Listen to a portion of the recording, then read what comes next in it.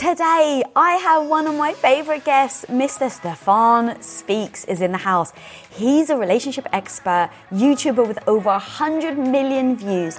And guys, his mission is to help people have healthier, more fulfilling relationships, whether you're actually single or currently in a relationship. Now today, we go deep and talk about the lies and BS we accept as normal in relationships. We also talk about the fact that great sex just isn't enough to stick it out with the wrong person. And then, surprisingly, why tips and tricks are actually a horrible way to get a long-term healthy relationship started. Who knew? If you want some juicy relationship knowledge and craving even more, then you can go back and check out past episodes of Women of Impact with Stephan Speaks. And click that follow button so that you can never miss out on more upcoming Women of Impact episodes. And then also share it with your homies. I cannot do this alone, guys, and I need your help to spread the word of Women of Impact. So send this episode or other episodes that you've loved to a homie of yours right now. All right, without further ado, let's dive in with my boy, Stephan Speaks. Get ready for a fire episode. It starts with that one little thing that we try to tell ourselves is not a big deal. But if it's really important to us, it is a big deal. It doesn't matter how simple it seems to other individuals. If it's not going to allow us to show up to this relationship 100%, we have a serious problem. Stephan in the house. Once again. Oh, I love having you here. Our honest, no BS discussions are really, really important and I think very meaningful to so many people. And today I want to start with one of the most powerful quotes I've ever heard you say. You will never be good enough for the wrong person. Yeah. You will never be good enough for the wrong person. So how do we know when we're in a relationship whether they are the right person or whether we should basically walk away? So think about the quote. You'll never be good enough. So the way you'll expose them is by being your best that you can possibly be. And if it's still not good enough to make this relationship work, create harmony for both of you to be happy, then we know this isn't a match. So even look at it from the standpoint of, all right, let's say they require certain things. They require a certain level of communication from you, require a certain level of sex from you, all these things. And you know that having to do all of that seems like too much. Okay, that's already your sign this isn't going to work. Or let's say you try it and trying it feels like a burden. It feels like this is too much to have to sustain this. So you're not going to be able to keep this going over a long period of time. Again, that has exposed you two are not best for each other. I feel that a lot of people are making it harder for themselves to see what's in front of them because they're not coming with their best self. What do you mean by that then? Meaning they're holding back. A lot of people have walls up. They're guarded coming into relationships. They haven't healed from past traumas. And so by holding back, you're essentially giving your partner a free pass to do the same. All right. You're essentially validating dysfunction with your own dysfunction. Now, people may not see holding back as dysfunction because to them, it's a defense mechanism. It's how we protect ourselves. But I always say the same walls you have up to protect you are the same walls blocking your blessings. Because in a relationship, love cannot flow in and out with a wall up. It's restricting your ability to receive and give it. So you don't get to see the full potential of this relationship. You don't drive out darkness with more darkness. So you're not going to drive out their insecurities by you holding back. You're not going to drive out where you two are not in alignment by holding back. No, by you showing up as your best self, you will get to see. And not only will you get to see if the problem is them, you'll get to see if you're lacking in certain areas. So, for example, let's say to you, your best self is you have a tendency to get snarky when you have a discussion with people. Your attitude's a little, negative. And you've been conditioned to thinking, well, that's normal. We all do that. Or maybe you grew up in a family that did that. So now by being your best and that person's still saying, but no, this is an issue. Now you have to determine, okay, is this an issue that I can embrace correcting? And that means I have some things to work on? Or can I honestly say across the board, people view this as a no problem situation or no problem characteristic that I have? Now I can say, no, the problem is you. You see? So if it is I communicate well, but you still won't open up, there's nothing left to do here. You see? But if I'm not communicating properly, how do I get to really hold them to the standard of healthy communication? So how, oh my God, that's so good. So how do you know in those moments who is who? Like, is it the fact that you're not good enough at communicating or the fact that they're resistant to communicating? Because I've heard you also say, like, if you ask your friend, I'd be like, I don't understand why he's doing that. And they're like, oh, girl, you're doing a great job. It's him. But you're now asking people who see things like you. So in those moments, how can you be truthful in knowing if it is something that is a them thing or a you thing? Yeah. So part of it, honestly, is just getting educated on what healthy relationships are really supposed to be about. And not just look at it as healthy relationships in a romantic sense, healthy relationships with other people. Because healthy communication is what you need to have with anyone you talk to. You should learn how to express yourself and how to listen, whether it's a child, a friend, a coworker, if you want to see successful outcomes in these situations. So once we start to understand that this is about how we interact with other human beings, okay, and start from that foundation, because again, if it's not healthy with them, if it's truly an issue that needs to be fixed, then more people will see it as a problem. Now, you mentioned, and you're right, if you ask people who operate like you do, they will validate your behavior even if it's negative. So you've got to be willing to go outside of that circle sometimes, or someone that you can honestly say has successful communication with people. This seems to be someone that everyone feels comfortable talking to, enjoys talking to. I enjoy talking to them. All right, this is the person I should be asking. But don't ask the person who also has a problem communicating with other individuals that other people are also shying away from opening up to. Clearly, they don't have that answer. You see, because they're not, or at least they're not implementing that answer at the very least. So I think it's recognizing other individuals who are successful in that area, but gaining a general education of how we successfully coexist with other people in various aspects and different relationship dynamics. God, that's amazing. But then you also have to really want to hear the truth and see the truth, because I get it.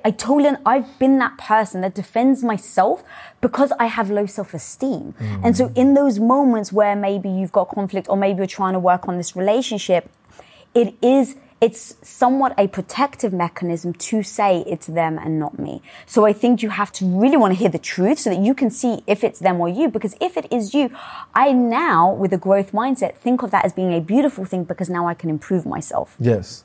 And I think also consider this. So let's say you're in a relationship, your partner says, I have an issue with your communication style. And initially you're like, well, no, there's nothing wrong with it. Everyone else thinks it's fine. But listen to what they're suggesting. So first ask them, okay, well, what would you prefer? Or how would you prefer I communicate? What do you want to see? Now, if what they're suggesting is doable for you, even if you think you're fine with communication, how does it hurt you to adapt or to embrace what they're saying? Now, if while you're trying it, you're not feeling uncomfortable in the sense that you can't do this or this is wrong or this is going against who you are, then why not continue to do it? Because clearly it's at least a better form of communication for them. It's going to help the relationship get better. So there is a question also of how badly do I want to make things work with this individual? And it's always about if what they're asking me is causing me to cross a line that's against my values or makes me uncomfortable. So to use an example, let's say sexually real quick. Let's just say they're into something super kinky, all right? And that's what they want you to do more in the bedroom. But doing that goes against your personal beliefs, it disgusts you, it makes you uncomfortable. Okay, that's not something that we can then do. That's how you know, okay, we're just not a good fit then. Because the things that you need, I can't supply that. And if I try to, it will go against who I truly am and what's important to me. But what about when it's like, well, it's not that bad. Well, it's not that bad. Sure, just right. And then you keep telling yourself, it's not that bad. Yeah, I'll do that for them. Yeah, no. And then before you know it, you keep moving that line. Because to the point of the sexual thing, sometimes it can be that like, oh, you have sex in a missionary position and then all of a sudden they want something. crazy. That can be so shocking that can be an easy no. But what about the ones where it's just a bit? And as a person that you really want to give to the person, you're like, maybe this is going to make our relationship better. It doesn't cross my morals. It doesn't actually cross that, value system. But that becomes the trickling effect that in 2 or 3 years, you look back and you're like, how the hell did I end up changing who I was, thinking I wasn't good enough, all because I thought that this would make our relationship better or that it would make us bond. And now I look back and I don't even recognize who I am. So again, you have to be honest with yourself about how are those concessions making you feel? So using, again, sex, if let's just say, the initial request is a different position, all right? And to you, it's a little like, okay, it's not that bad. I'll try it. Now, if you're enjoying it after try it, well, then it's a new art, a new tool in your toolkit that you can use for future, right?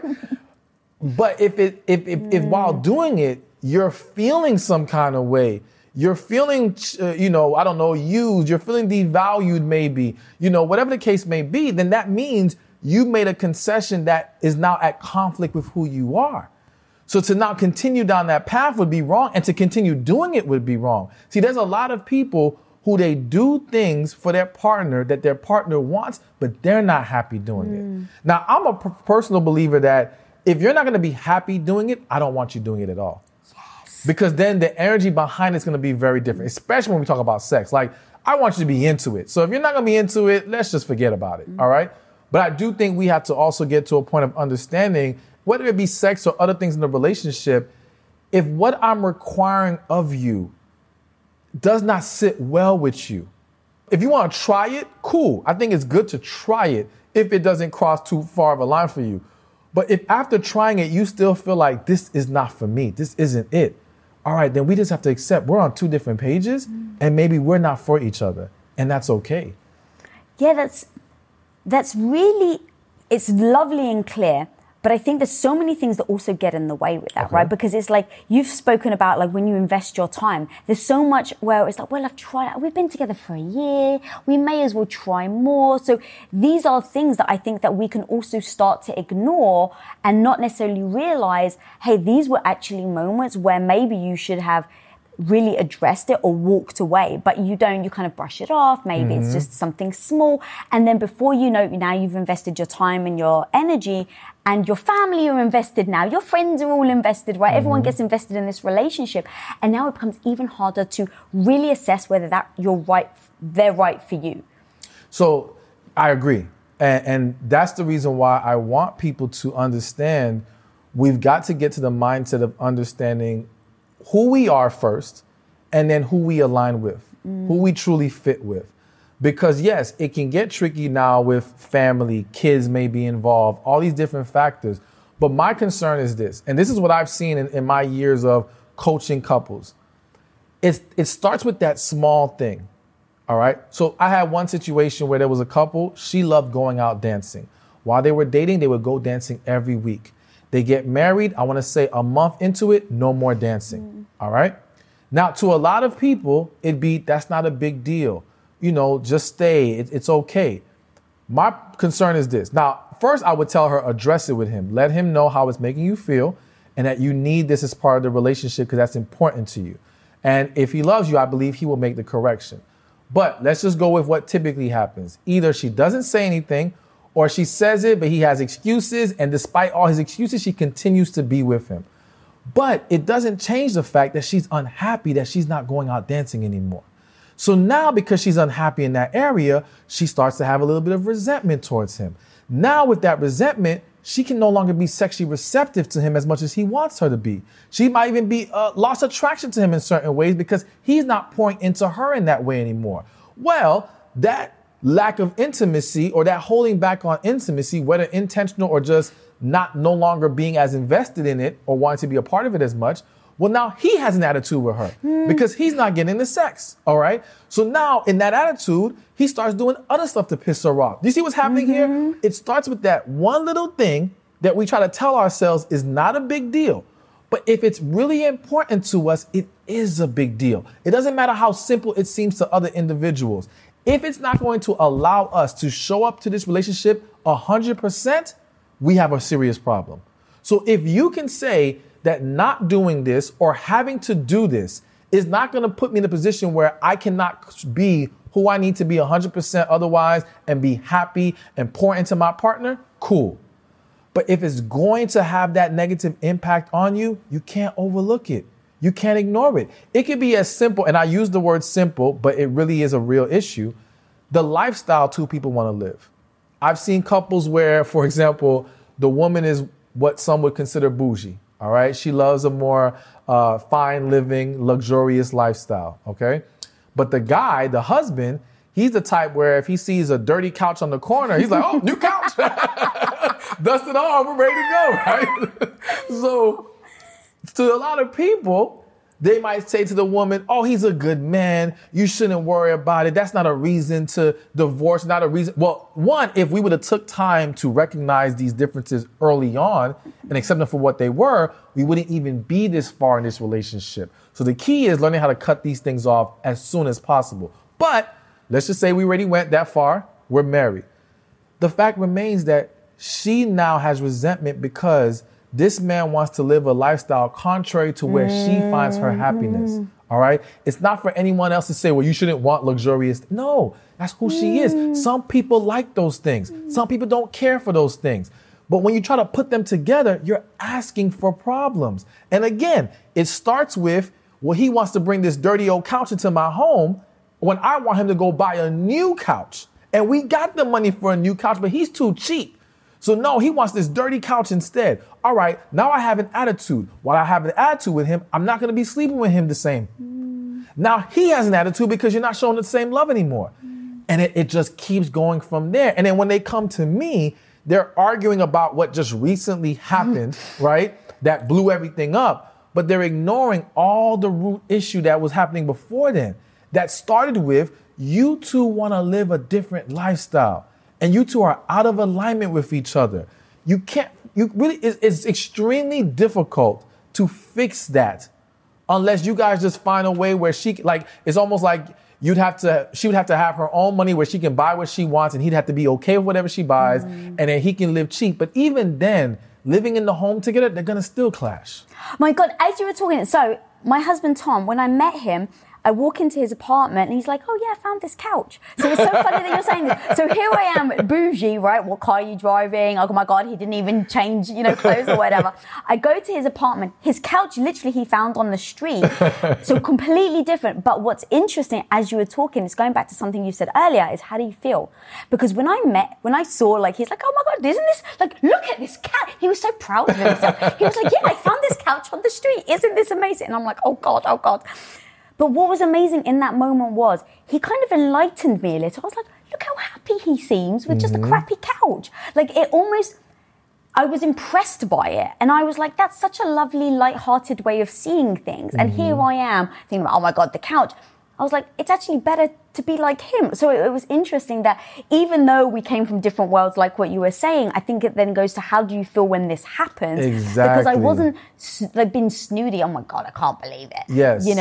I was actually embracing it. Now I will say, he goes to work one day, so we're dating, we're maybe a month in. I clean the couch. I spent 5 hours. It was a white couch, so you can imagine it was filthy. So I clean the whole, I'm scrubbing it. Now I'm doing it because in my head I'm like, if you have to sit on a couch that's found on the street, at least wash it. So I'm cleaning it. He comes back from work and he's like, this is the best woman ever. She cares about me enough to clean the couch. So he doesn't realize I'm doing it for my sake. Now, of course, we talk about the story after and we're like, oh, we did it for completely different reasons. But going back to the point that I wanted to make is that even if there is someone that is different from you and you think differently, going back to how does that make you feel is the important aspect. Because I didn't frown upon him, the fact that he was different. It actually intrigued me more. Yes, and that's the thing, because imagine had you been disgusted and continue to be disgusted. Now your ability to even view him in a certain light is completely hindered at that point and derails everything. And this is why, again, I'm such a believer in connection, because I believe when there is connection, differences can actually complement each other and find joy in each other. Whereas when there's not a connection and there's those differences, it will conflict. It cannot come together. And that's, to me, I think that story just gives more proof to you guys having a connection more than anything. But yes, as you mentioned, you did not feel some kind of way. So if we are trying something different, if we're trying what we're not accustomed to, but they need from us, and then we find like, oh, this isn't so bad. Oh, okay, I can do this. Then that's great. But if you're doing it and the whole time you're wishing like, I wish I didn't have to do this. This sucks. I hate this. That's a problem, you know? I don't think we ask ourselves enough questions to understand ourselves. Yes. We kind of like, and I'm speaking for myself here, like I used to just go into perpetual motion and be like, oh, I guess that is, and I would never question things. And I've heard you speak about actually when someone's in a situation where they're not sure if this relationship is actually working, like, do I stay? Do I go? You know, am I good enough? Are they the right one for me? Like all these things that we say, I've heard you actually say one simple question. It's like, why are you staying? So talk to me about asking ourselves that question, how that can impact us, and then what other things we can do to really decipher whether if this is a relationship that we should really put our time and energy because there is a future, or if it's actually time to just walk away. Yeah, so definitely we have to ask ourselves that question because, as you said, a lot of times we're running from the reality of our situation because we don't want to face certain questions. We don't want to deal with what's going on deeper within us. And many, whether it be a woman's intuition, hearing your spirit, God, or even just other people giving you insight and telling you this isn't it, but you don't want to have to accept that. So you keep trying to look past that and focus your energy on whatever you're trying to accomplish or that one good thing you can use to validate being here. Okay? Go on. So what comes to mind as an example of that, there's two things that I have found women use as a shield to defend staying where they don't belong. It's I love him and the sex is great. Those are the two things. Reason being is because when they say, but I love him, they know that people will try to work with trying to rationalize why you should give it a chance. So basically, if I come to you and I say, this has been a problem and all the boom, boom, boom, but I hit you with, but I love him so much. There's a part of you that wants to find like, okay, let me see if I can give her some hope here. Let me see if I can give her a reason why it's okay to try this. Or I will feel less willing to push back against your desire to stay. So it's this great defense mechanism. And I say great not because it actually should be used, but it's effective. Powerful, yeah. Yes. And so a lot of women, whether consciously or subconsciously, understand that. The other one is the sex is great. Because if you ever notice, people can have a discussion and they can talk about all the bad things going on. And the minute they say, but the sex is amazing, the other person says, oh, I get it. Because you kind of do. Yeah, now I understand. Go ahead, continue as you are, right? And what's crazy is, I'm gonna throw out this number. In 90% of the cases, it's not great. They're just saying it because, again, they know by saying it, you'll fall back. You won't push them to face the reality of you don't belong here. This is not for you. So going back to asking yourself, why am I here? Yes, because that why could be fear of being alone. That why could be fear of starting all over. That why could be my time clock is ticking and I'm getting older and I want to have kids and I want to have marriage. That why could be I told myself I would be married and have kids by this age and I refuse to deviate from that plan. And if I've already deviated somewhat, I don't want it to go too much further. That why could be friends and family putting pressure. When are you going to have a baby? When are you going to have a man? What's going on? What's wrong with you? That pressure builds up to where women will settle for a man and men do the same thing, settle for someone just to appease family and friends. The why, there's a lot of reasons why it could be happening. But once we understand and accept the why, if the why is anything other than I have a connection with this person, we have something special here and I know that we can make this work, then that means you don't need to be there. That means you need to address the why. And in addressing the why, so if the why is I'm afraid to be alone. Okay, now why are you afraid to be alone? Let's go deeper. You don't stop there. Keep asking more whys. Why am I afraid to be alone? Where did this start? Where did this come from? All right. Now when we address that, here's the beautiful thing about healing. Because understand that the lack of healing and all the things I mentioned contribute to a lack of healing. Because even if you view it as family pressure, well, that pressure is hurting you. And if you're holding on to that hurt, and for some it might feel like shame, that can push you into being in a relationship that you shouldn't be in. Single shaming is very real. Oh, absolutely. Absolutely. So once you're able, though, to heal and address and resolve those whys and release them, now you're left with, do I really like this person? Now it becomes so much clearer, because if those motivations are now resolved and gone, now you're like, wait a minute, I don't really care for this individual. It's kind of like how you'll have some women, and it kind of goes back to what you mentioned earlier about you're trying to be this person to make it work and only to look back and like, how did I get here? So you'll have a lot of women, and again, this can happen to men as well, where they play this role to get a man, all right? Which is why I'm so against tips and tricks on how to get a man, because you might get him, but then you wake up 5-10 years later and you're like, who the hell is this man next to me? Why am I here? This is not me. This does not work for me. You were not walking in your truth the whole time. Don't change yourself to please somebody else. Exactly. Yeah. And now another why that happens is I don't want to face the reality that I chose the wrong person.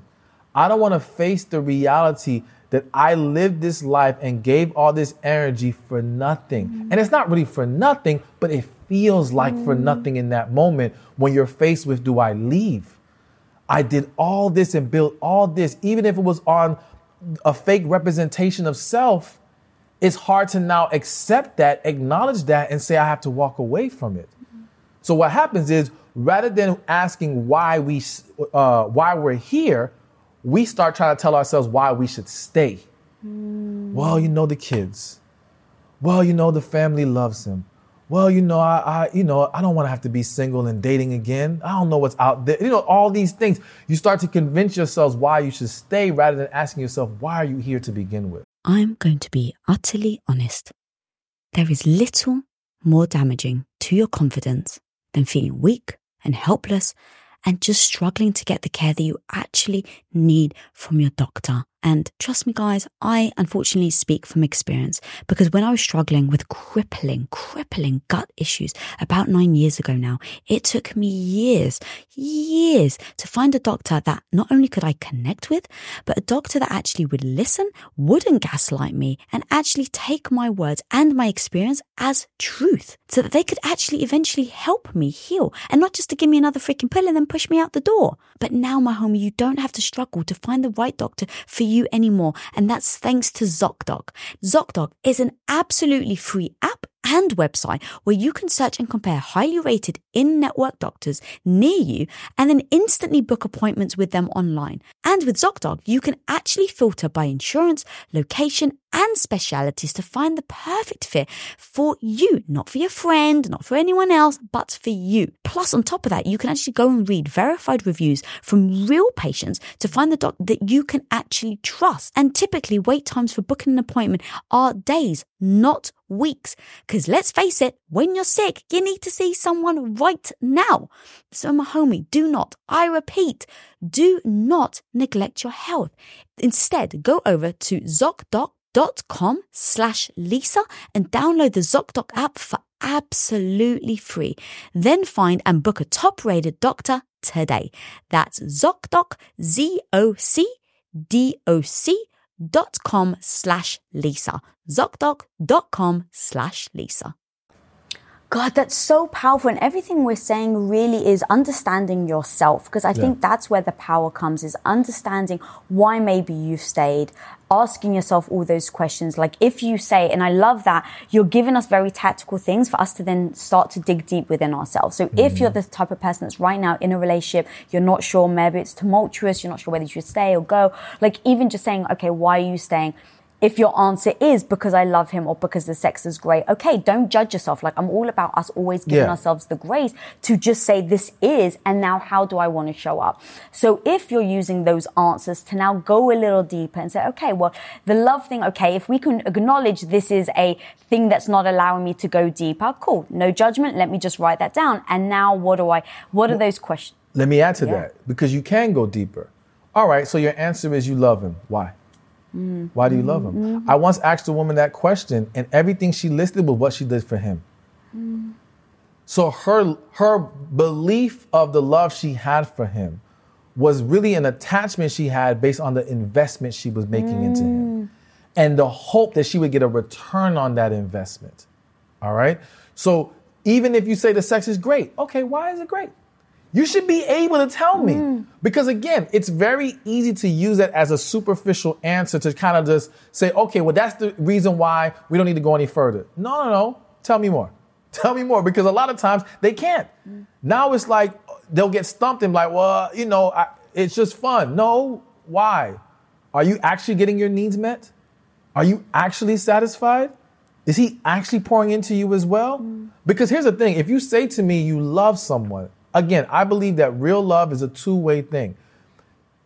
Maybe I'm wrong. I'm going to throw that out there real quick. Maybe I'm wrong with what I'm about to say. But to me, for you to be able to say you are in love with someone or love someone in a romantic sense, for a romantic relationship, and they do nothing for you, I think that's impossible. Because it's almost like there's nothing for you to love. You're attached. You're holding on to a fantasy in your head. Love requires that you're feeling something back and forth. There's something flowing between the two of you. That's how you're able to be like, okay, yes, I love them because of how I feel when I'm around them. Their presence. And yes, the things that they're able to pour into me. And it's not just about what they do for me, but it's about who they are as a person. And so again, this person who does nothing for you, what about them are you so in love with? What about them are you so into? And there's a lot of women who right now could not answer that question, but they're still there because they're hoping that he can become what they've put in their own heads about him, but they're not facing the reality of who he is. Oh God, that's so good. One of my friends, Najwa Zabayan, she's a poet.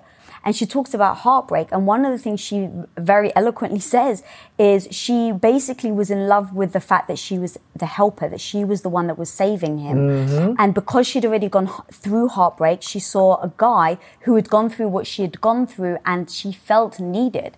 And so what she had invested into the relationship, and at the end, when she was asking herself the why, it was all about that she was saving him, and that made her feel good about herself. Because as a lot of women are very nurturing. We really do care about people, and so we fall in love with the feeling it gives us. Yes, that we are there for them. Yes, not the fact that it is a reciprocation where I love them and they love me. Exactly. So again, you're attached to the feeling. You're not in love with the person. You see? And so you have to ask yourself, okay, if they did not need me right now, if I could not pour into them in those ways right now, would I still want to be around them? Will I still enjoy their presence? Can I still talk to them? Can I lean on them in the times that I need someone to lean on? Even though we talked about, how you have to show up for yourself. But yes, as partners, we do have to be able to show that we can be support for each other. And if that man is none of those things, then again, you have to recognize the difference between what you're holding on to. And so many people are holding on to the fantasy, the feeling, but not the person. And that's why, like, when some relationships end, the woman is more devastated about the fact that her chance of getting married is gone. Her chance at having kids has been set back. Her chance of now being able to have someone she can go to family dinners with is gone. She doesn't miss the person. She missed what it represented. Oh, and the dream that it could have happened. Yes, what it meant as far as all these situations that she would now have this man with her and what that represented for her and all these things. But it wasn't the man. He was just filling a space. He's pretty much interchangeable. That's a bad sign. You should not be with someone who just feels so, like I can just remove them, put someone else in their place, and I'm going to be just as good. Yeah. I don't think we realize we're doing it. I think it's very subconscious. And that's why I really love what we're talking about, because again, I'm always the person that's like, oh, well, if we're naturally inclined to do X, Y, and Z, how do we recognize it? How do we change our behavior? Because, if we know better, we hope to do better. Yeah. But if we don't know better, we may not even realize that these are the things that we're doing. Well, I honestly feel like deep inside, a woman has some level of understanding, but again, there's the battle of what she wants it to be There's also the battle of other people, what they're saying about the situation and what they're convincing her should be normal. So again, let's say a woman's with a very toxic man. Let's say, I once had a situation where there was a guy stalking his girlfriend. And he parked outside of her house, watching her throughout the entire night, right? And I was talking to the girl and her mother, and the situation came up, and the mother was like, what's wrong with that? That's what, if a man loves you, he should be willing to do that. And so here was the mother normalizing this very toxic behavior. So it wasn't that the woman did not sense something's not right for this man to be acting like this. But when you have someone else telling you, no, that's not a problem, or if let's say you got cheated on, or let's say you were even physically abused, but you come from a family that the lineage has had abusive relationships. And they're all going to say to you, oh, well, you know, that's how men get sometimes. Don't worry about it. It's okay. Because if they didn't leave their situation, how are they going to push you to leave yours? And in order to feel okay about the fact that they accepted that situation, they have to make you accept yours. Because now if you leave, they have to ask themselves, why didn't I leave? And that's a hard pill to swallow. So I think that a lot of it is influence from other people who convince this woman that, nah, this is okay, as well as, again, she wants so badly for this to work that she ignores what she knows deep inside. Because I'll say this, every woman that I've sat down who is divorced, and I asked them, did you know this was truly the man for you or not? And I even asked, like, did you pray and ask God about this man? 90% will say they never prayed and asked. 10% will say they prayed, asked, they felt it was a no, and they married him anyway. So I've yet to meet the woman who says, I felt this was the man. I never saw any issue. I believe this was it. It was a match made in heaven. And yet here we are, completely divorced and devastated. I'm not saying it doesn't exist. I don't know. Say, I'm sure there is. Yes, but it's a rare occurrence. Most of the times, most women can pinpoint. So again, I think that in most cases, there is a level of, I see what's happening here, but I don't want to look at it too long. So let me go look over here instead. Let me distract myself. And that's another thing that happens. So you start having kids, well, the kids become your distraction, or they become your buffer, I like to call it. So there are a lot of couples where the only reason they're able to stay together is because of work and kids. They don't have to deal with each other as much. So they don't have to deal with the reality that they don't fit together. You see? And now they can use kids and work as a way to validate why I'm still here. But they don't belong there. God, there's so much there that was so important, dude. That was so powerful. The thing that really hit me was the belief part where we've been told, because if you're told, oh, guys cheat, you do normalize it. And so even with everything we're talking about, like whether this relationship is the right one, whether you need to walk away or not, there are things that I think are very powerful for us to start asking questions, to almost challenge our own belief system, because maybe we've normalized things and we don't realize we have. Yeah. Because I definitely am not blaming women. It's like, oh my God, women, you got to sort your shit out. It's like, oh shit, you may have a certain mindset and a belief system that we even don't realize is exactly what is causing us to have these bad relationships. And maybe it's time to walk away, but we're not walking away because we have a belief system that doesn't make us realize that is the answer. And as you were talking, there were two things. When I was getting married to Tom, my grandfather, so my grandparents grew up in a tiny, tiny village in the mountains of Cyprus. Their toilet was a hole in the floor. So I just want to give you an example of how old school they are. Yeah. My grandmother only learned to read by reading the Bible because women didn't go to school or were taught to read. So just to kind of paint the picture. So I go to get married. My grandfather calls me into the bedroom the night before the wedding. It was like one of those scenes from The Godfather, where he like, come in, sit down, he pats the bed. And he gives me this whole speech about, as being a good wife, it means that I need to obey my husband. That was the whole speech. Okay. Basically, if you're going to get married as the good Greek wife, these are the rules. You need to obey your husband. That's going to make your marriage amazing. So that was his piece of advice. My grandmother doesn't travel because she was scared to go on planes. So a year later, I go to Cyprus to see her. She meets Tom for the first time. She loves him, then she pulls me aside. Her advice to me was, now look, if a man has to hit you because maybe you've been out of place, don't worry, it's fine, that's normal. She actually told me, now look, at this point, I'm like translating to my husband and him going, do you know what she just said? Hells no, right? So I'm joking about it because I realize that's utter ludicrous. But remember, I'm thinking it's utter ludicrous, but she's actually saying it with a dead straight face. Yeah, she's serious. She really freaking means that as a woman, as the wife, if the husband has to put you in his place or in your place by slapping you, it is what it is. And so to your very point about these things may be normal to us because that's all we know, is super powerful.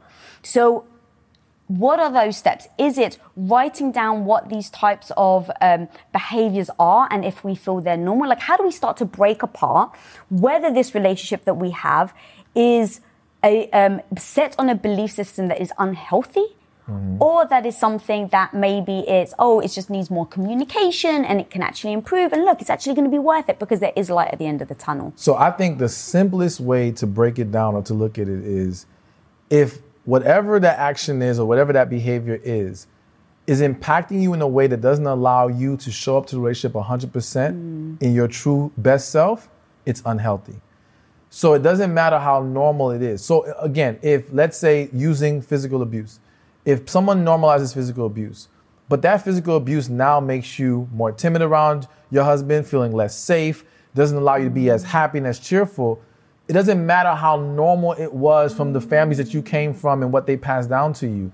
It's unhealthy because you can't live in your truth. You can't live in your happiness. You can't live in your peace. You see what I'm saying? So even let's talk about like, there's people who normalize a lack of a sex life in marriage. Having sex once a month, once every 2 months, right?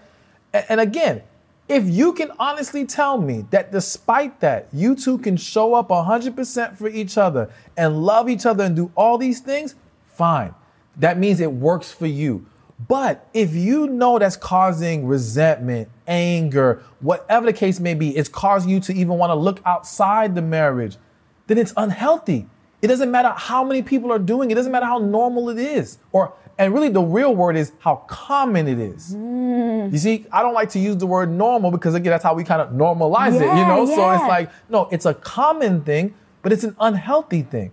So to me, anything that's at conflict with you and your spirit, we need to address it and we should not accept it. So it doesn't matter what it is. So even using the example of, I'm thinking about like if a man is with, going back to the whole lifestyle thing, a man's with a woman that likes to spend money and she has him spending a ridiculous amount of money to where it has him feeling nervous, uneasy, uncomfortable. This is unhealthy. It may seem like not a big deal to someone else, but if it's putting you in that position to now you can't show up the way you need to show up, and let's be real, if you're not able to show up 100% in your relationship, trust and believe you're not showing 100% in other aspects of your life. That stuff lingers. So people can think, oh, I can be in this unhealthy relationship but be the greatest mom ever. No, you can't. No, you can't. You can be a great mom. I think it's possible to still be a great mom. But are you your best self? Are you really giving your kids what they deserve? No, because your cup is empty. You're drained. If you were getting your cup filled, it'd be a different story. So to be operating in that dynamic and still show up the way you need to show up, no. Even at work, if you're resenting the fact that you don't get enough love at home, enough respect and support at home, when you get to work, your vibe initially is going to be down. You're not going to have the same focus. You're not going to be as excited about things because in the back of your head, you're thinking, I have to go back to this house where I'm neglected. And then you have these situations where people don't even want to go home. They want to fire. And this is, again, where you start hiding behind work. You know, taking on more tasks. I knew one person, a woman, who she was like in every single activity.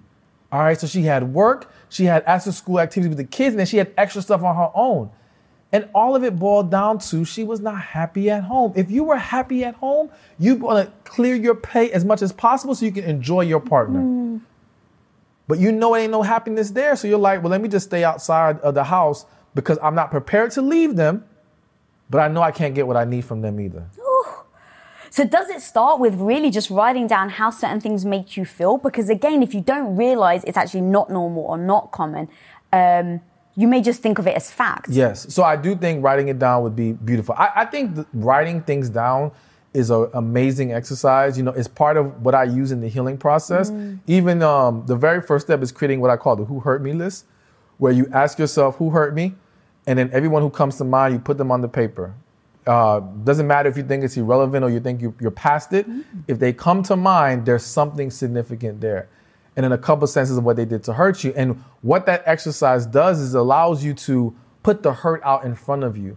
And you may be surprised who comes out because you've been suppressing stuff for so long. But when you ask yourself that question and really allow yourself to dive deep within yourself, you start to uncover a lot of things. So going back to what we talk about, understanding what is not healthy for us and doesn't work for us, writing it down is great because now you're putting it out in front of you. See, what happens to a lot of people is in that moment, this didn't feel good. I didn't like it, but now I move to the next distraction to not actually process what just happened here. You see, so I never really deal with the fact that I'm not happy about this. And because I'm not dealing with it properly, I can't articulate it properly to my partner. So it goes unaddressed. Because that's another issue that I would find. Even though we're talking about like recognizing when you should leave and that point that you have to walk away, there's a lot of relationships that end and both parties don't really know what the issue actually was. Really? Yes, because it wasn't properly articulated. And again, the issue that they're arguing about is on the surface and they're not going beneath it. They're not understanding. And let me also say this, because a lot of women don't realize, and I say this with love, you have to be very clear and specific with men. We don't read between the lines very well, okay? So you may think we should be getting it, and we really don't because you have to say it for what it is. So here's another example where I had a client, he was going to go see his family with his fiance. They're out there, and I guess it's time to go to sleep and shower up, and the family laid out towels or whatever, but there was only enough for him. The girlfriend or the fiance flips out on him, right? You know, you never consider me, you know, so on and so forth. And his response is, it's just a towel. And so when he came to me, I was like, no, she wasn't mad about the towel, man. Okay, listen to what she was trying to say to you. You don't consider her. She doesn't feel like she's, you know, a priority in your life. That's the real issue. The towel situation was just the example at that moment. But for a lot of men, even though she may have said it, because the main focal point was, why weren't there any towels out here? He's thinking, oh, she's just mad because there's no towels. Let me just make sure next time she has her towels. No, problem's not solved. So you have these couples that end up in divorce or break up, and both parties may not have understood. So the man tends to not understand because, again, his struggle with reading between the lines and her not being as concise and clear about what the issue is. The woman tends to not always understand because the man never even said anything. He didn't, because he may have felt like there's no point in telling her, she's not going to listen. So he kind of shut down on her and he didn't fully express what she needed to know. Or he tried it once and she didn't receive it well and he stopped after that. So he may have said it at least one time, but he didn't make an effort to really break down and help her understand why I feel like this. And going back to another example of when it's time to go, sometimes you have tried and you've expressed everything and you've been clear, but they refuse to get it because they don't want to get it. They don't want to accept your way of doing things. They don't want to accept what you need. And that just means you guys don't belong together and it's time to walk away. Yeah. So true. I love the towel thing, by the way, because as you were saying, I was like, but also there is the other side to it where, let's say as the female, you feel like you're getting neglected. They're just not paying attention, right? They're not being kind. Maybe they're not thinking about you. And, you know, I think a partnership, really, you should be thinking about each other. And so let's say they've let it go because it's not a big deal. It's just a towel. It's just this. It's just that. And then let's say you've done it 5 or 6 times. And I know I'm just going to put my hand up and say I've done this to poor Tom, where I've let things go because I've realized it's just a bloody towel, Lisa. It doesn't mean he doesn't care about you.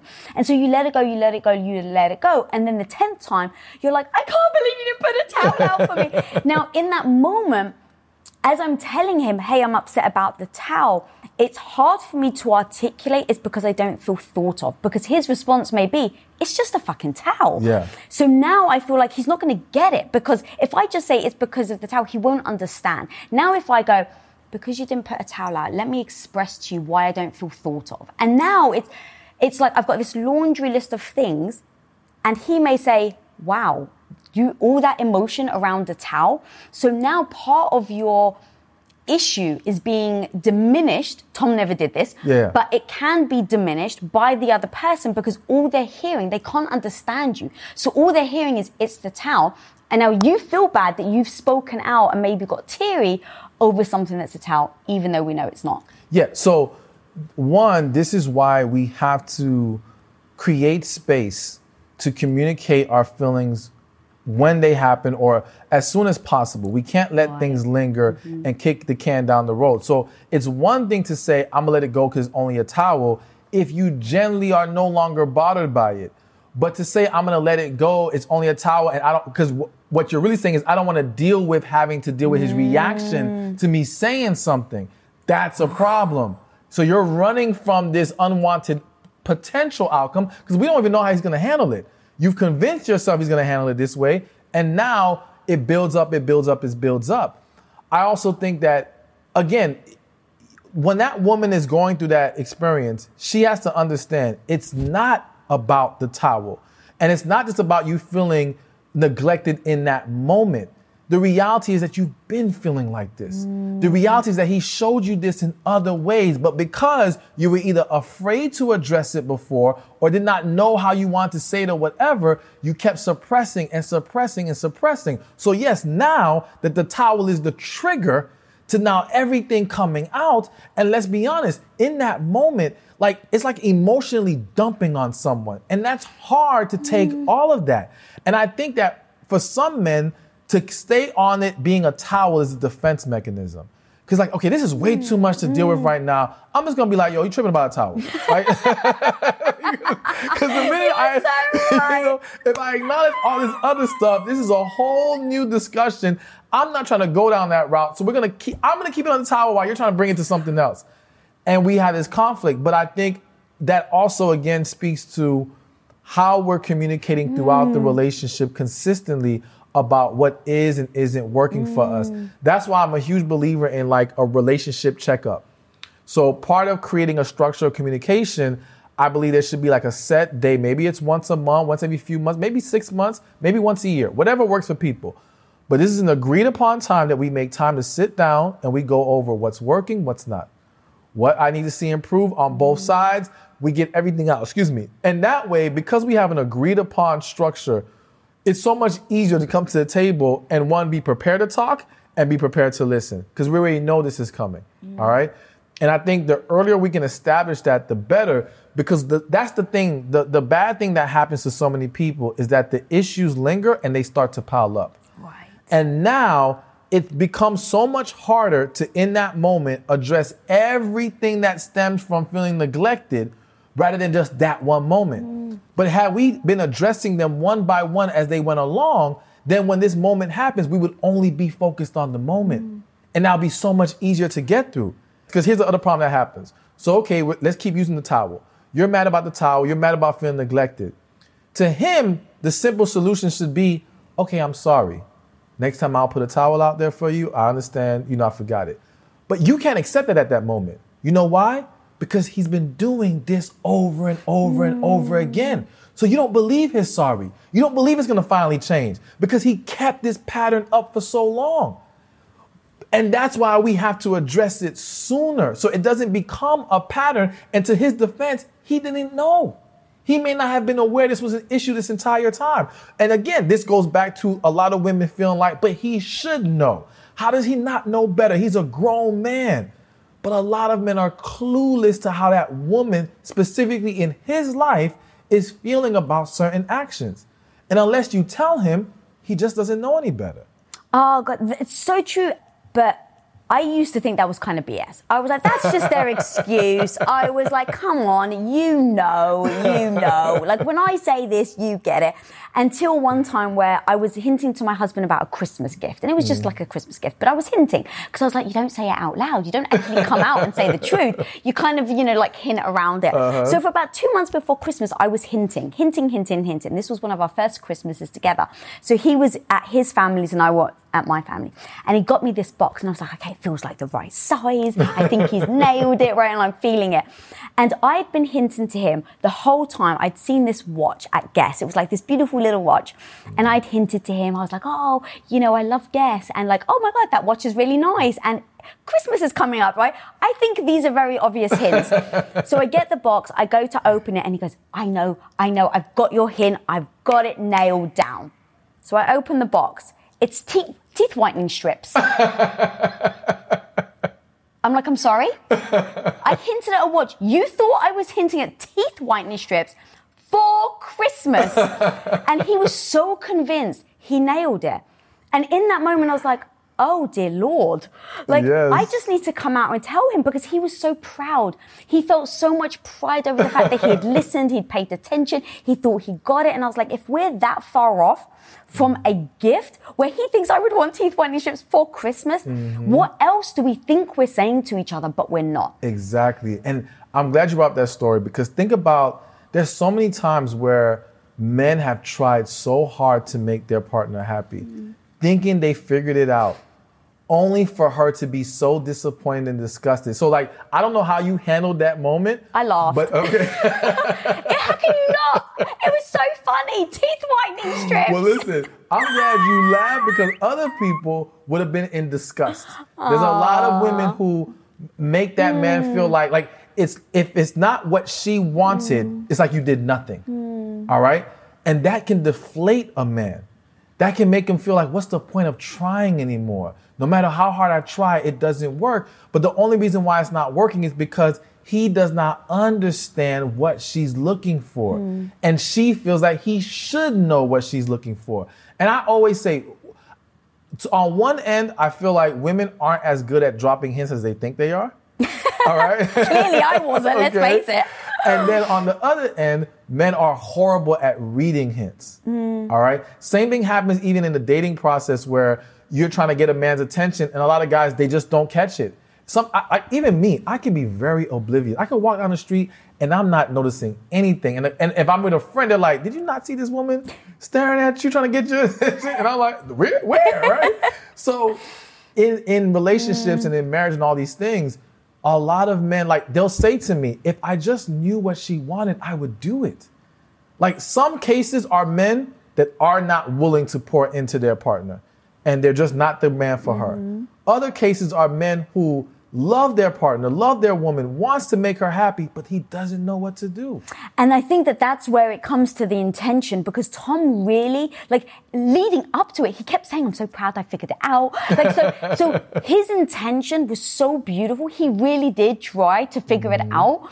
And so when I saw the intention, I was like, well, what am I going to do? Like, if I'm now disgusted, it's like slapping him in the face. Yeah, like that's actually just a cruel thing to do. Yes. And because of that, he was actually so heartbroken because he was so excited that he thought he figured it out that afterwards he's like, please, for my own heart, like for the sake of my own heart, please just tell me because I want to make you happy. And I failed. And now I feel badly. And then of course I started to feel badly. I was like, well, I don't want you to feel badly. But it all came to the intention. I think that's why I ended up laughing. And this was 20 years ago and the story still stuck with us. Yes. But look at that. Even with you just laughing at it, he was still disappointed because he didn't hit the mark the way he thought. And that's what I'm saying. Like, a man who loves a woman really wants to make her happy, takes joy in it. Even if you don't hit the mark all the time, you want to feel like she genuinely appreciates this and this meant something to her. The thing with men is if they do something and they feel like it doesn't get a positive response, they will stop doing it. So it's like if a man started to bring flowers to his wife every week, and at some point he just felt like she's just very neutral about it. Okay, here's my flowers, puts it to the side, that's it. There's going to come a point where he stops giving the flowers. But if she's always showing how much she loves it and appreciates it and she's pouring back into him, he's going to keep giving her those flowers, you know, if he genuinely loves her. So I think this goes back to the differences between men and women. Women want men to be able to read the situation and understand it because that's what y'all do. All right? You guys are evaluating every little detail. You notice this. But here's what's funny. Women will dig deeper into the details. They'll analyze a lot better than the man. But a lot of times y'all might still get it wrong. Oh, yeah. All right? And you rely more on your analyzation rather than actually what he said. So, for example, you could ask a man, what do you want for your birthday?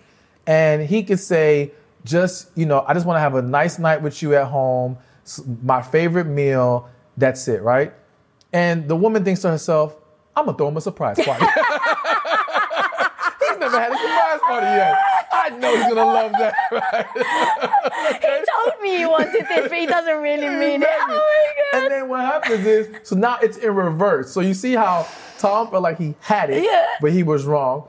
And, he wanted to see that response from you that said he nailed it. Well, now, on the flip side, this woman decides to do what she thinks would be better rather than what he said. And then when he doesn't show excitement to it, she's pissed off. Because you've gone to all this work and Exactly. effort. I did all of this, and you're not appreciating what I did. But to that man, it's like, I didn't ask for this. I told you I wanted that thing over there. Like, men have no problem being very clear. So you don't have to interpret as much when it comes to what we want. And they'll flip it the other way. If the guy asks a woman and she's like, I just want a night at home, she gets home and it's just a night at home. It's like, where's the party? Exactly. Yes, exactly. I make fun, but yes. There is, and so this is why it's important. Like, I love this conversation because I'm all about, like, we just perceive things differently. Yeah. And if there's no right or wrong here, it's like, look, us women, we do a certain way. And does it give you the results you're looking for? And that was the biggest key with me and Tom, where it's like, I felt like, well, if I have to tell him, then, does he care? And I was like, well, hang on, am I getting the results I want? Yes or no? Mm-hmm. And the answer was no. And he felt badly because he wasn't getting the results either. So I was like, oh, this actually, in me trying to, quote unquote, test him, is actually making it worse. And that was the one thing he just said, please don't test me. Like, don't test me that I'm going to guess because I'm going to be bad at it. Yes. And so I'm always going to fail. And that's going to make you feel like you're not thought of, but it's not the case. Exactly. And so being able to have that transparent conversation is super important. And as you were talking about what we kind of say and like what we actually mean, I just learned actually say it. Like, babe, I want a party. I want to go to Vegas. I want to do it. And now that's exactly how we communicate, because I used to be the person that wanted the surprises. If you surprise me, it meant you love me. And I just realized I wasn't getting the results. So now we just changed our conversation to what do you actually want? And don't test the other person, just tell them. But I was the person, Stephan, that I thought guys wanted the sexy lingerie, the candles. So literally one night I'm surprising Tom. And I bought this special lingerie and I put candles everywhere and I put a blanket out and I put soft music on and he walks in the door.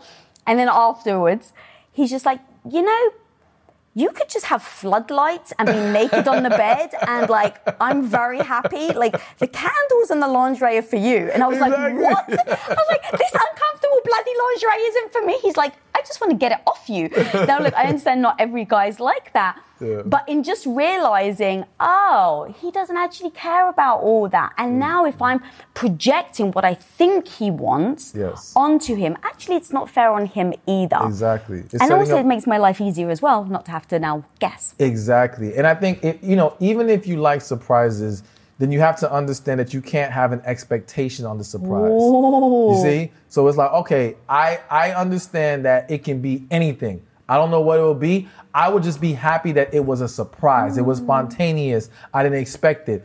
And I'll appreciate that. But in the moments where I know I want a specific thing, yes, it would be wise for a woman to just be straightforward about, this is what I would like. This is what I would want. Make the man's life easier. And again, I think some women have this mentality of, well, if you tell him, you're making it easy for him. Like, it's not showing that he cares enough to find out. But him doing it shows that he cares. Yes, that's the effort. There are tons of women right now who could tell their man exactly what they want, and he won't do it. So the fact that a man does, that's something to appreciate and celebrate. So I think, women have to just be more willing to be honest about it. But I will say this. I do encourage men to try to learn to get more in tune with their partner and try to get to a point where you can read her a little bit better. I don't think we'll ever be perfect with it because we're not you. We don't live in your bodies. But I do think that we can at least get to some better level of being in tune that will be very beneficial and that would make the woman happy. And I think both sides have to give each other some grace. Because in the process of learning each other and and understanding each other on a deeper level, it takes some time to develop that. I think the most important thing is that there's a willingness to learn and a willingness to accept and embrace how the other person feels and sees things, and how we can find that middle ground to make each other happy with it. That's why I love these conversations, Stephan, because that's the point of, let's just have the real talk. Let's just really talk about the stuff that how men think, how women think. And again, we're not being completely generic. There's going to be absolutely many circumstances that don't align with this. Yes. But I was that person, Stephan, that was like, but if he loves me, he'll nail it. He'll know the surprise. My expectations will be met. And it was only because time after time, I just realized I wasn't getting the results and Tom's heart was breaking each time that I then had to change the way that I saw things. So this isn't a like, oh my God, I can't believe men are like this and women are like this. It's like, okay, let's just talk about the reality. Ask yourself if this is now serving you. And if it's not, how do you and your partner adjust and pivot so that it does serve both of you? Yes, absolutely. And this is why I'm such a big advocate of accepting the differences between men and women. Yeah. Because once we understand and accept it, we can create that harmony that you're talking about, and we can focus more on the results, as you mentioned. I think people sometimes get too caught up in certain processes and how it should go. No, all that matters is that we get to a point that we're both happy and pouring into each other, and we're good. And I think, again, we just have to improve how we express ourselves to each other, and understand that how we receive it won't always be how we expect it to be, because we're constantly, I feel like, projecting onto others. Like, another example I'll give you is I've been on some shows and I mentioned how I try to tell men, like, I've noticed where if a man's in a relationship and let's say they're walking down the street and the woman says, I don't feel safe here. And to the man, when he logically assesses the area, there's nothing wrong. So to him, he'll dismiss what she's saying because it doesn't logically line up with what's in his head. And I try to encourage men, no, you have to understand you need to meet her where she's at emotionally right now. Understand that she's feeling this way for a reason. And, you know, some people would argue, well, you know, women can take advantage and manipulate you. All right, but if you know you're with a good woman, why assume the negative? You know what I'm saying? And it's the same thing with women being more honest and forthcoming with men. It's like, if you're worried that he's going to use it against you, if he's been good to you otherwise, why assume that? Give him some benefit of the doubt. We're so quick to think someone's going to hurt us. And the reality is that in life, hurt is inevitable. People are human. We're going to all make mistakes sometimes and fall short. The key is, what's the intent behind it? Is there a willingness to learn and grow from it? Are we going to acknowledge our mistakes so that now we can correct it and not have to have this continuously happen in the relationship?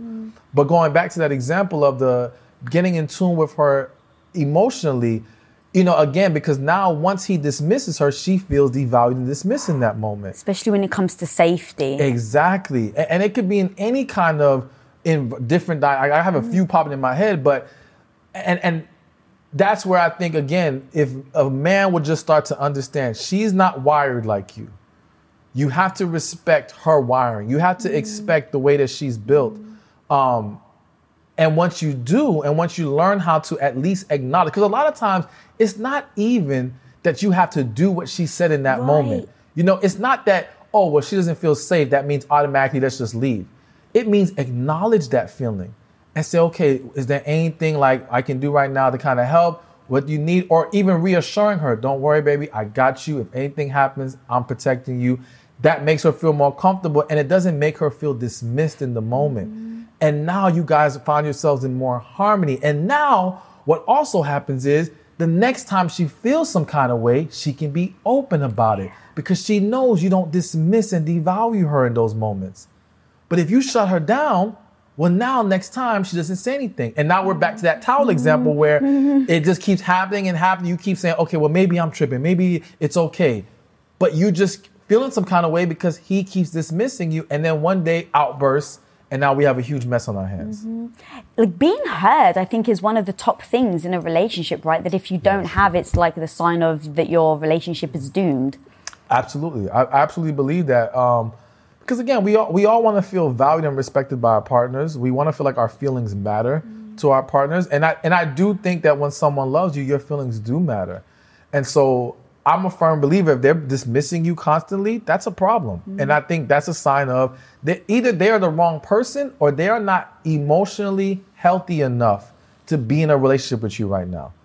And you know what? I feel the need to mention that right now.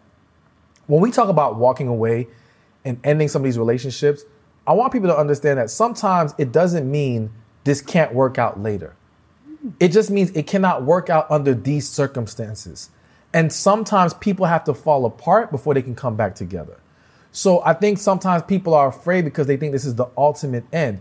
If this is a person that you have a connection with, for example, or that you feel very deeply for, but right now, let's say there's a conflict because time, and that time is causing fights and arguments because you feel like you're not getting the quality time you need from them and you feel neglected.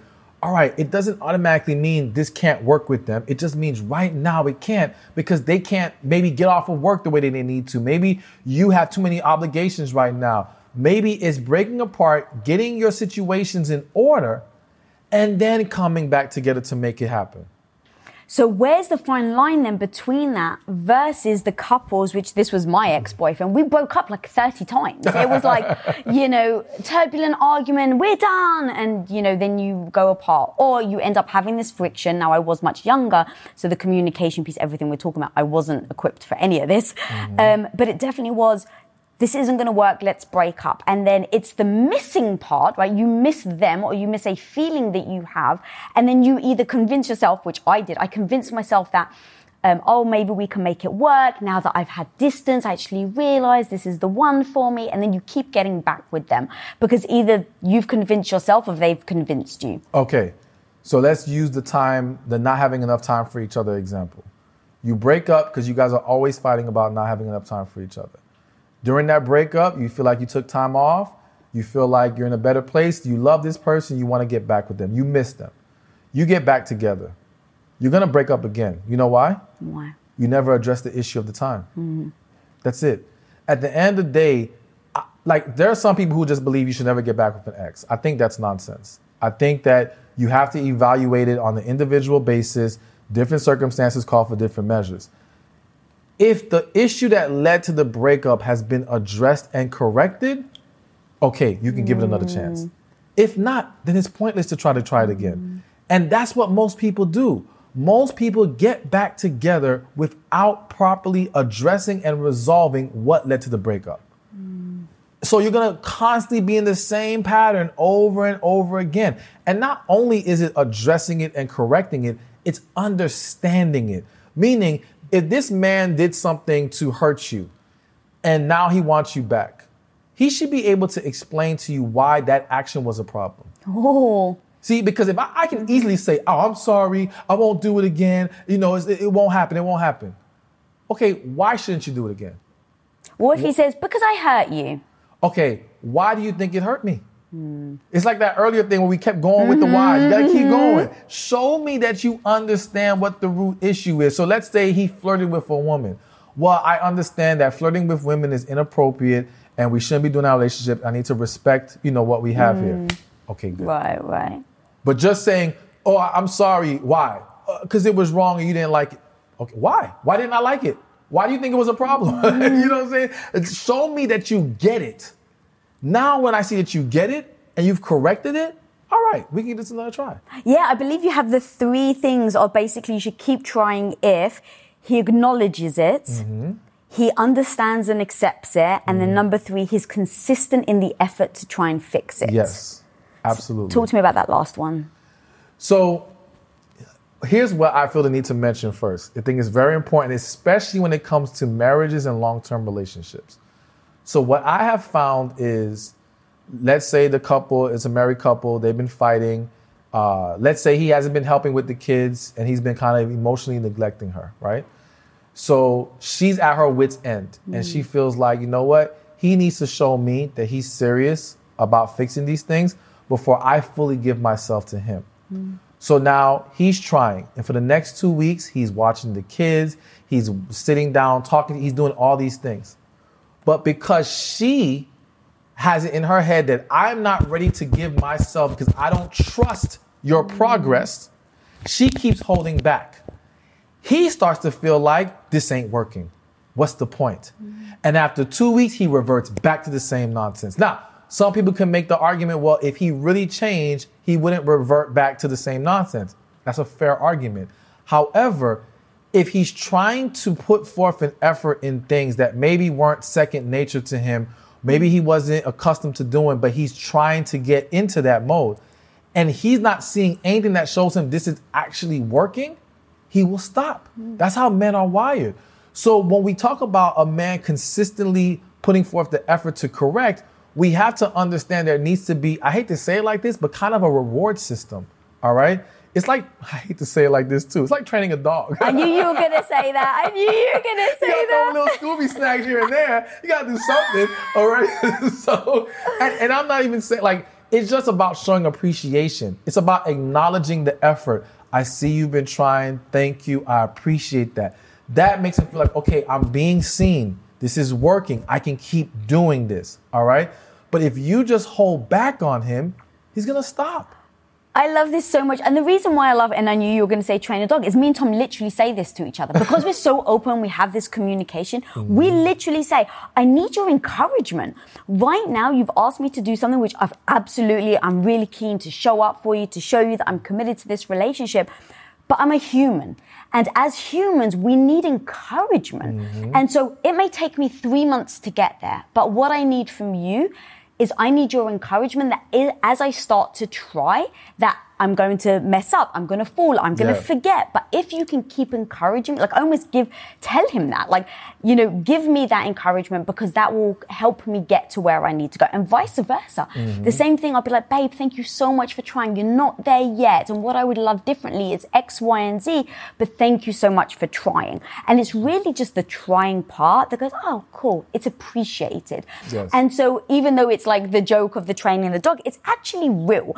And so we just go to what serves you and your relationship. And because we both realize we both want this encouragement, that when we're trying to change our behavior, you need that to get to where you need to go. It's going to take time and consistency. And let's face it takes at least 30 days to create a new habit. And I'm so, like, I literally was going to say, what I've suggested to couples is have a 30-day trial period.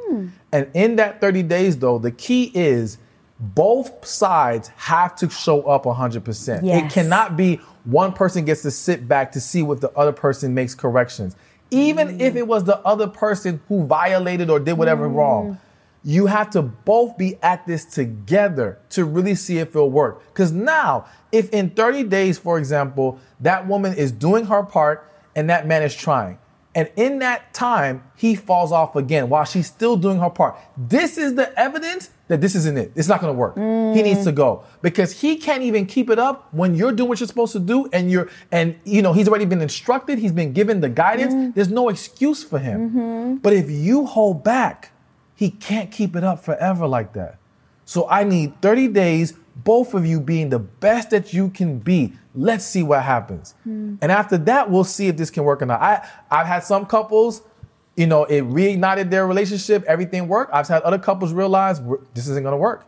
And we fall apart. But it gave them the clarity that they needed. That's what I was going to say. That's really the key, right? Is to be able to go, oh, this relationship is definitely worth the work. And look what happens when we both put time and energy into it. Or like, oh my God, we've both tried and thank God we now realize this isn't going to work. Exactly. Otherwise, we would have just spent the last 5-10 years going down the wrong path. And I think that that's so much about what I've heard from people with COVID, where many relationships either realize, oh God, we basically were ignoring that this relationship was broken and we should have left years ago. Or people were like, I needed this to reconnect with my partner. Yes. And that goes back to the example of how people are just using distractions and buffers in their life to tolerate their relationship.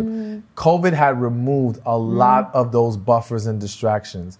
So it exposed a lot of things for a lot of people. Now, some people were still able to distract themselves. So I don't want everyone to think just because you made it through COVID, that means you're with the right person. Oh God, that's true. I never thought about that knock on. Yeah. Some of you still need to walk away, but that's a whole other discussion. But it definitely exposed a lot of things. And I think that's what we need to do is we need to have moments where we remove the distractions and really see what do we have here. Like one tactic, I guess you'll call it, that I've used or instructed people to do to kind of see if there's a real connection is go on a road trip for at least like 6 hours.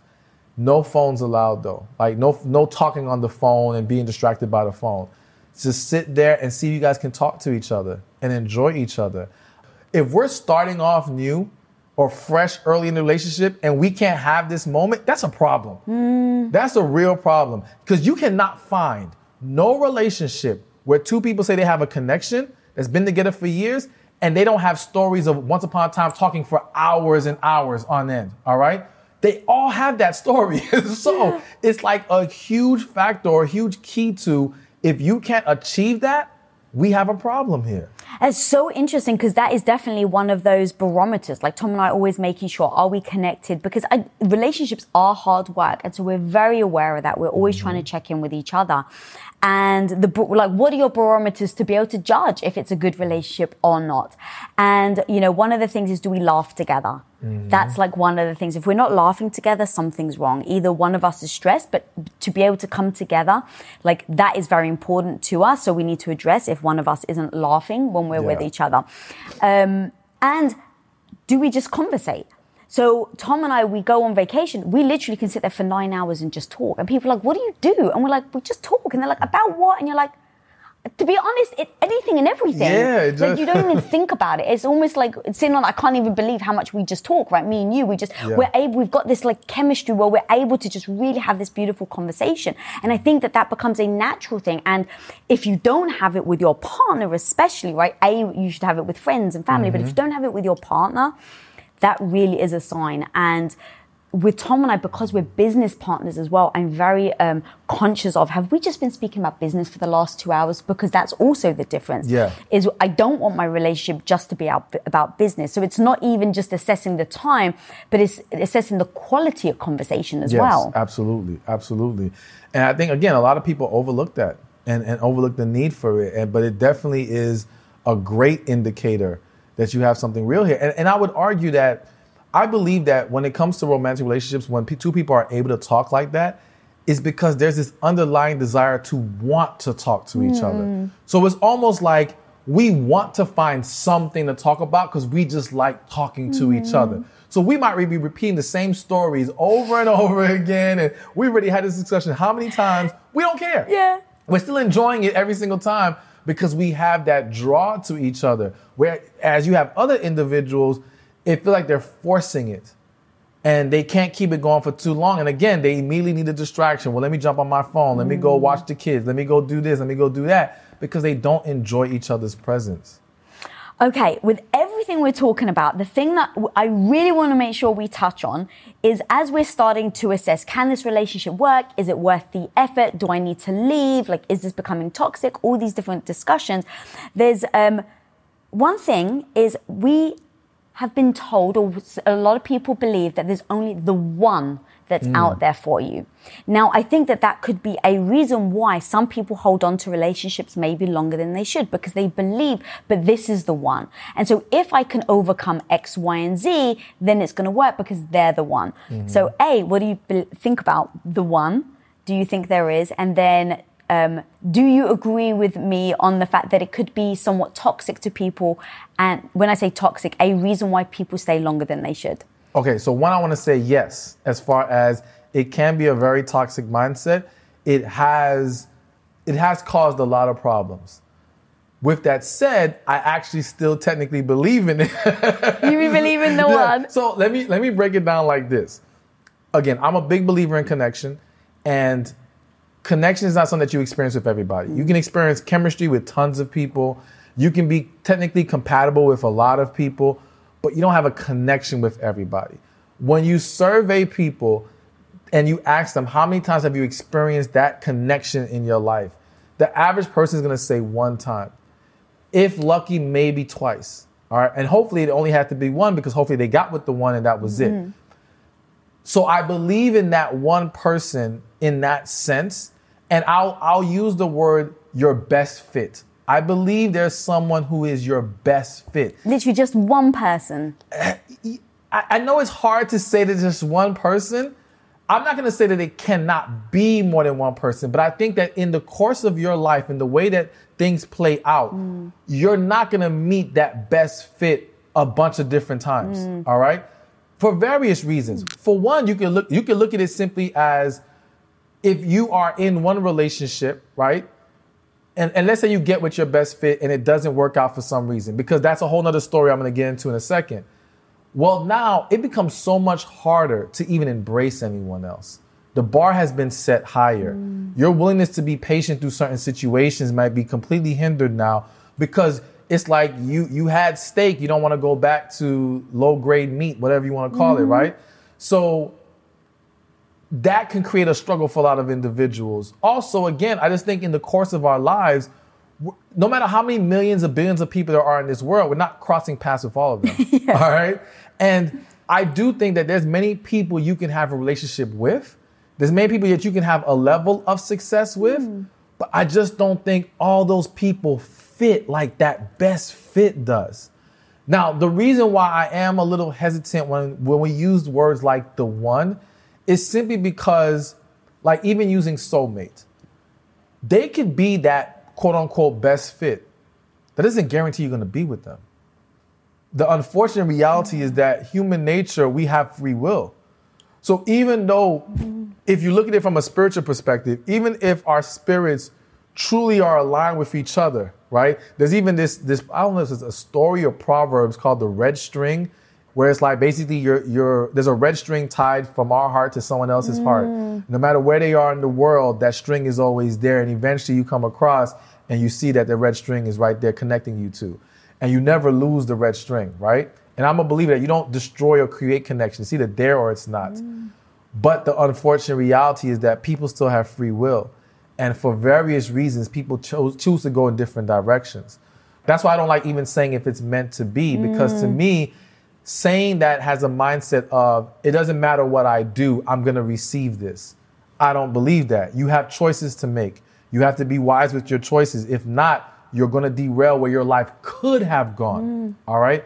If I deviated from a 1, I still wouldn't say more than 2. Like, I just don't think it's this whole huge pool of people that you can really, really succeed with and really live out your true purpose. And that's another big key of it. If you don't know yourself, then there's multiple people you can be with. All right. Because you're going to be busy trying to fit into different people's boxes. Once you know and identify yourself and stand strong and confidently in it, you start to realize that pool shrinks a lot more. It's hard for me to say that it really goes past the 1. But again, I'll give it 2. The reason why I love this discussion is I really do get torn, because I've been, obviously, like I said many times, been with my husband for a long time now. And I think to myself, what if I didn't come to America? Because I met him, I came over here to study for 2 months and he was at my school, my film school. What if I didn't come to the film school? Does that mean that I will never find the one for me? And I really have a hard time with knowing, like, oh my God, this one decision will echo the rest of my life to either find somebody perfect for me or not find anyone perfect for me. So I think that's looking back in hindsight. It's easy to kind of break it down and dissect it. Yes, we can say, well, what if you never came to America? But we could argue maybe you were always meant to come to America. Maybe there was something in you pushing you in that direction that you're not fully aware of. That's why when I look at it from a spiritual perspective, I view it as, okay, God may not make us do things because he gives us free will, but he knows what we will do. So if he already knows the map of our life, he's already evaluated, let's just say, every person you're going to come across. So he knows which one is the best one. He knows which one fits. He knows which one that when you're aligned with will reach new heights and accomplish the purpose set on your life. The rest of them, yes, because there's free will, he will allow you to choose what you want to choose. But it's almost like a father. You came to your father and you had 10 guys and you said, which one should I marry? And your father might say, well, listen, they're all great guys and I love you. So whichever one you truly want, I think I'm going to honor you. But this is the guy I like. It's not going to be, I like this one and this one, so just choose one of these two. Right? And if you're God, I don't need multiple options to give you. I'm God. Like, I know which one is the right one. So to me, I just feel like if you have a relationship with God and you're using that to guide you, he knows which one is that person who is the best fit. But again, people have choices in life, and some people don't choose their best fit. You know, and so that's why nothing is guaranteed as far as that is concerned. as you were saying that, my dad didn't want me to marry Tom. So Tom went to him and asked for his blessing to marry me. And my dad said no. Wow. But he said, thank you, I respect you, but I just want to let you know I'm going to ask your daughter anyway.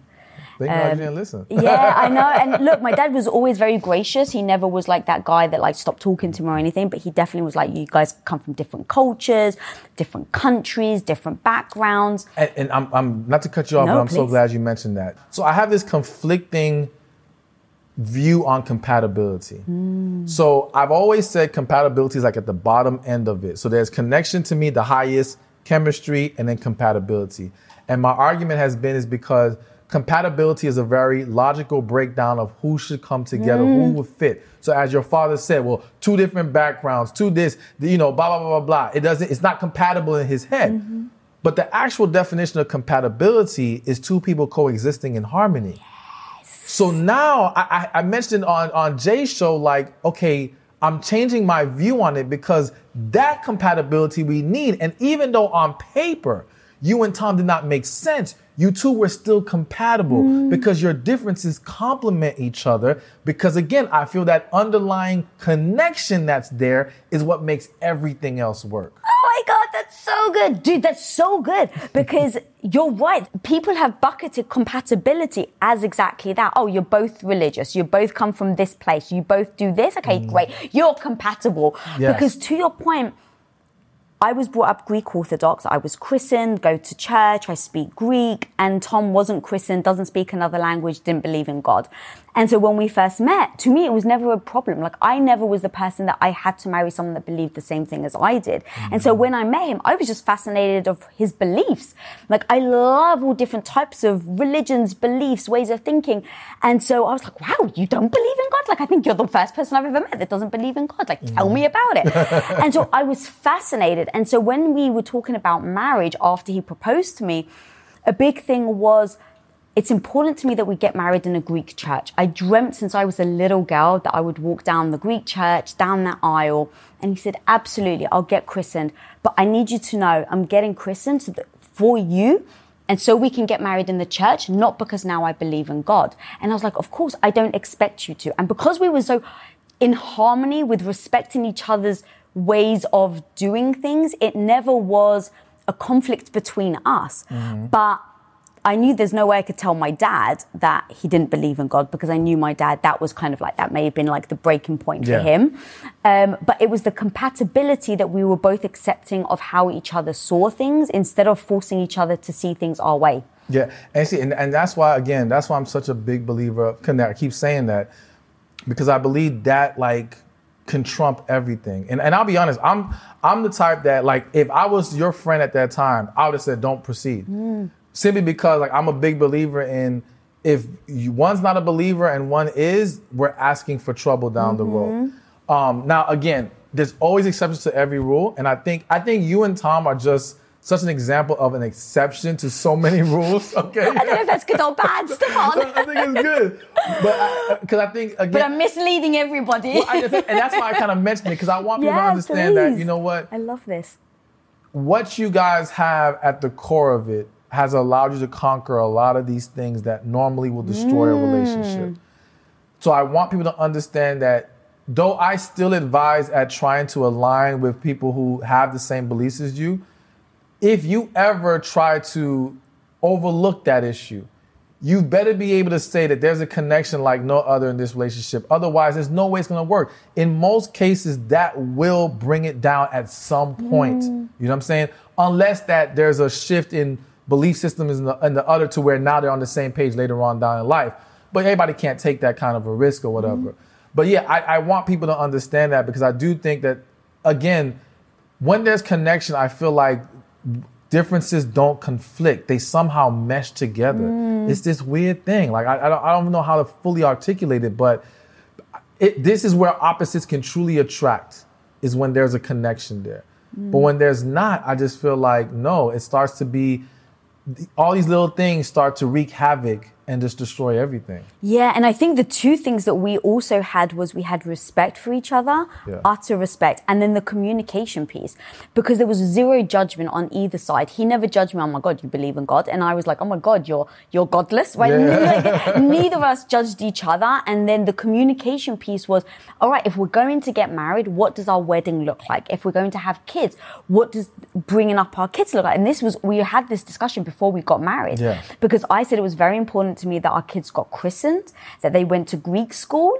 and that he'd never mocked or pushed down my belief system. And so we had all this, and he was like, I would never do that. Like, we will bring up our children. We chose not to have kids in the end, but it was, we will absolutely have them christened. We will absolutely teach them about the Greek Orthodox religion. And then as they get older, a part of what was important to him is then allowing them the space to choose as they got older, and not forcing them to say, no, this is what we believe and this is what you must do. And so having that kind of happy communication, I was like, yeah, you know what? I don't need my kids to believe the same thing I do. I don't need my husband to believe the same thing I do. And then to your point though, over time, I ended up questioning my own beliefs. And then over time, I actually, now I am in a place where I don't believe in God. I believe in a higher spirit, and I don't know what that is. And so I've kind of gone on this journey of exploration, because to say, no, what we are, and once we're dead, like, I think that's naive. But also I can't explain it yet. And so I have evolved and pivoted, but I've also like researched Taoism. I've got friends that are Muslim. I've got friends that are Jewish. And so I think it's actually beautiful to be able to explore things. But again, I grew up in a certain way. But once I started to look at the way I was brought up, I realized I only did it because I was told to, not because it actually felt true. But I love the Greek Orthodox religion. I love the beauty of church and tradition. And those were all things also that Tom just respected. And that's the other thing, kind of going back to the two keys that Tom and I had, was the respect for each other and then the communication. Because if you respect each other and then communicate your opinion, if you disagree, now you can just part ways with utter respect instead of trying to push each other into a direction. Absolutely. All right, Stephan, I can just keep talking to you forever, but I've been told that we got to wrap. Where can people find you? Where can people find all the amazing things that you're doing? Find me on YouTube, Stephan Speaks, and all social media, Stephan Speaks, as well as stephanspeaks.com. Oh my God. Guys, I freaking adore this man. Everything he talks about is so fire. You got to go check out all of his amazing content, all of his books, everything he's putting out is fire. Go check it out. And I'd love to hear from you guys. Drop in the comments. What was the thing that really hit you in this interview? What were the things that really resonated with you? What are the takeaway things? Drop them in the comments right now. If you're not subscribed, click that subscribe button. And until next time, guys, be the hero of your own life. Peace.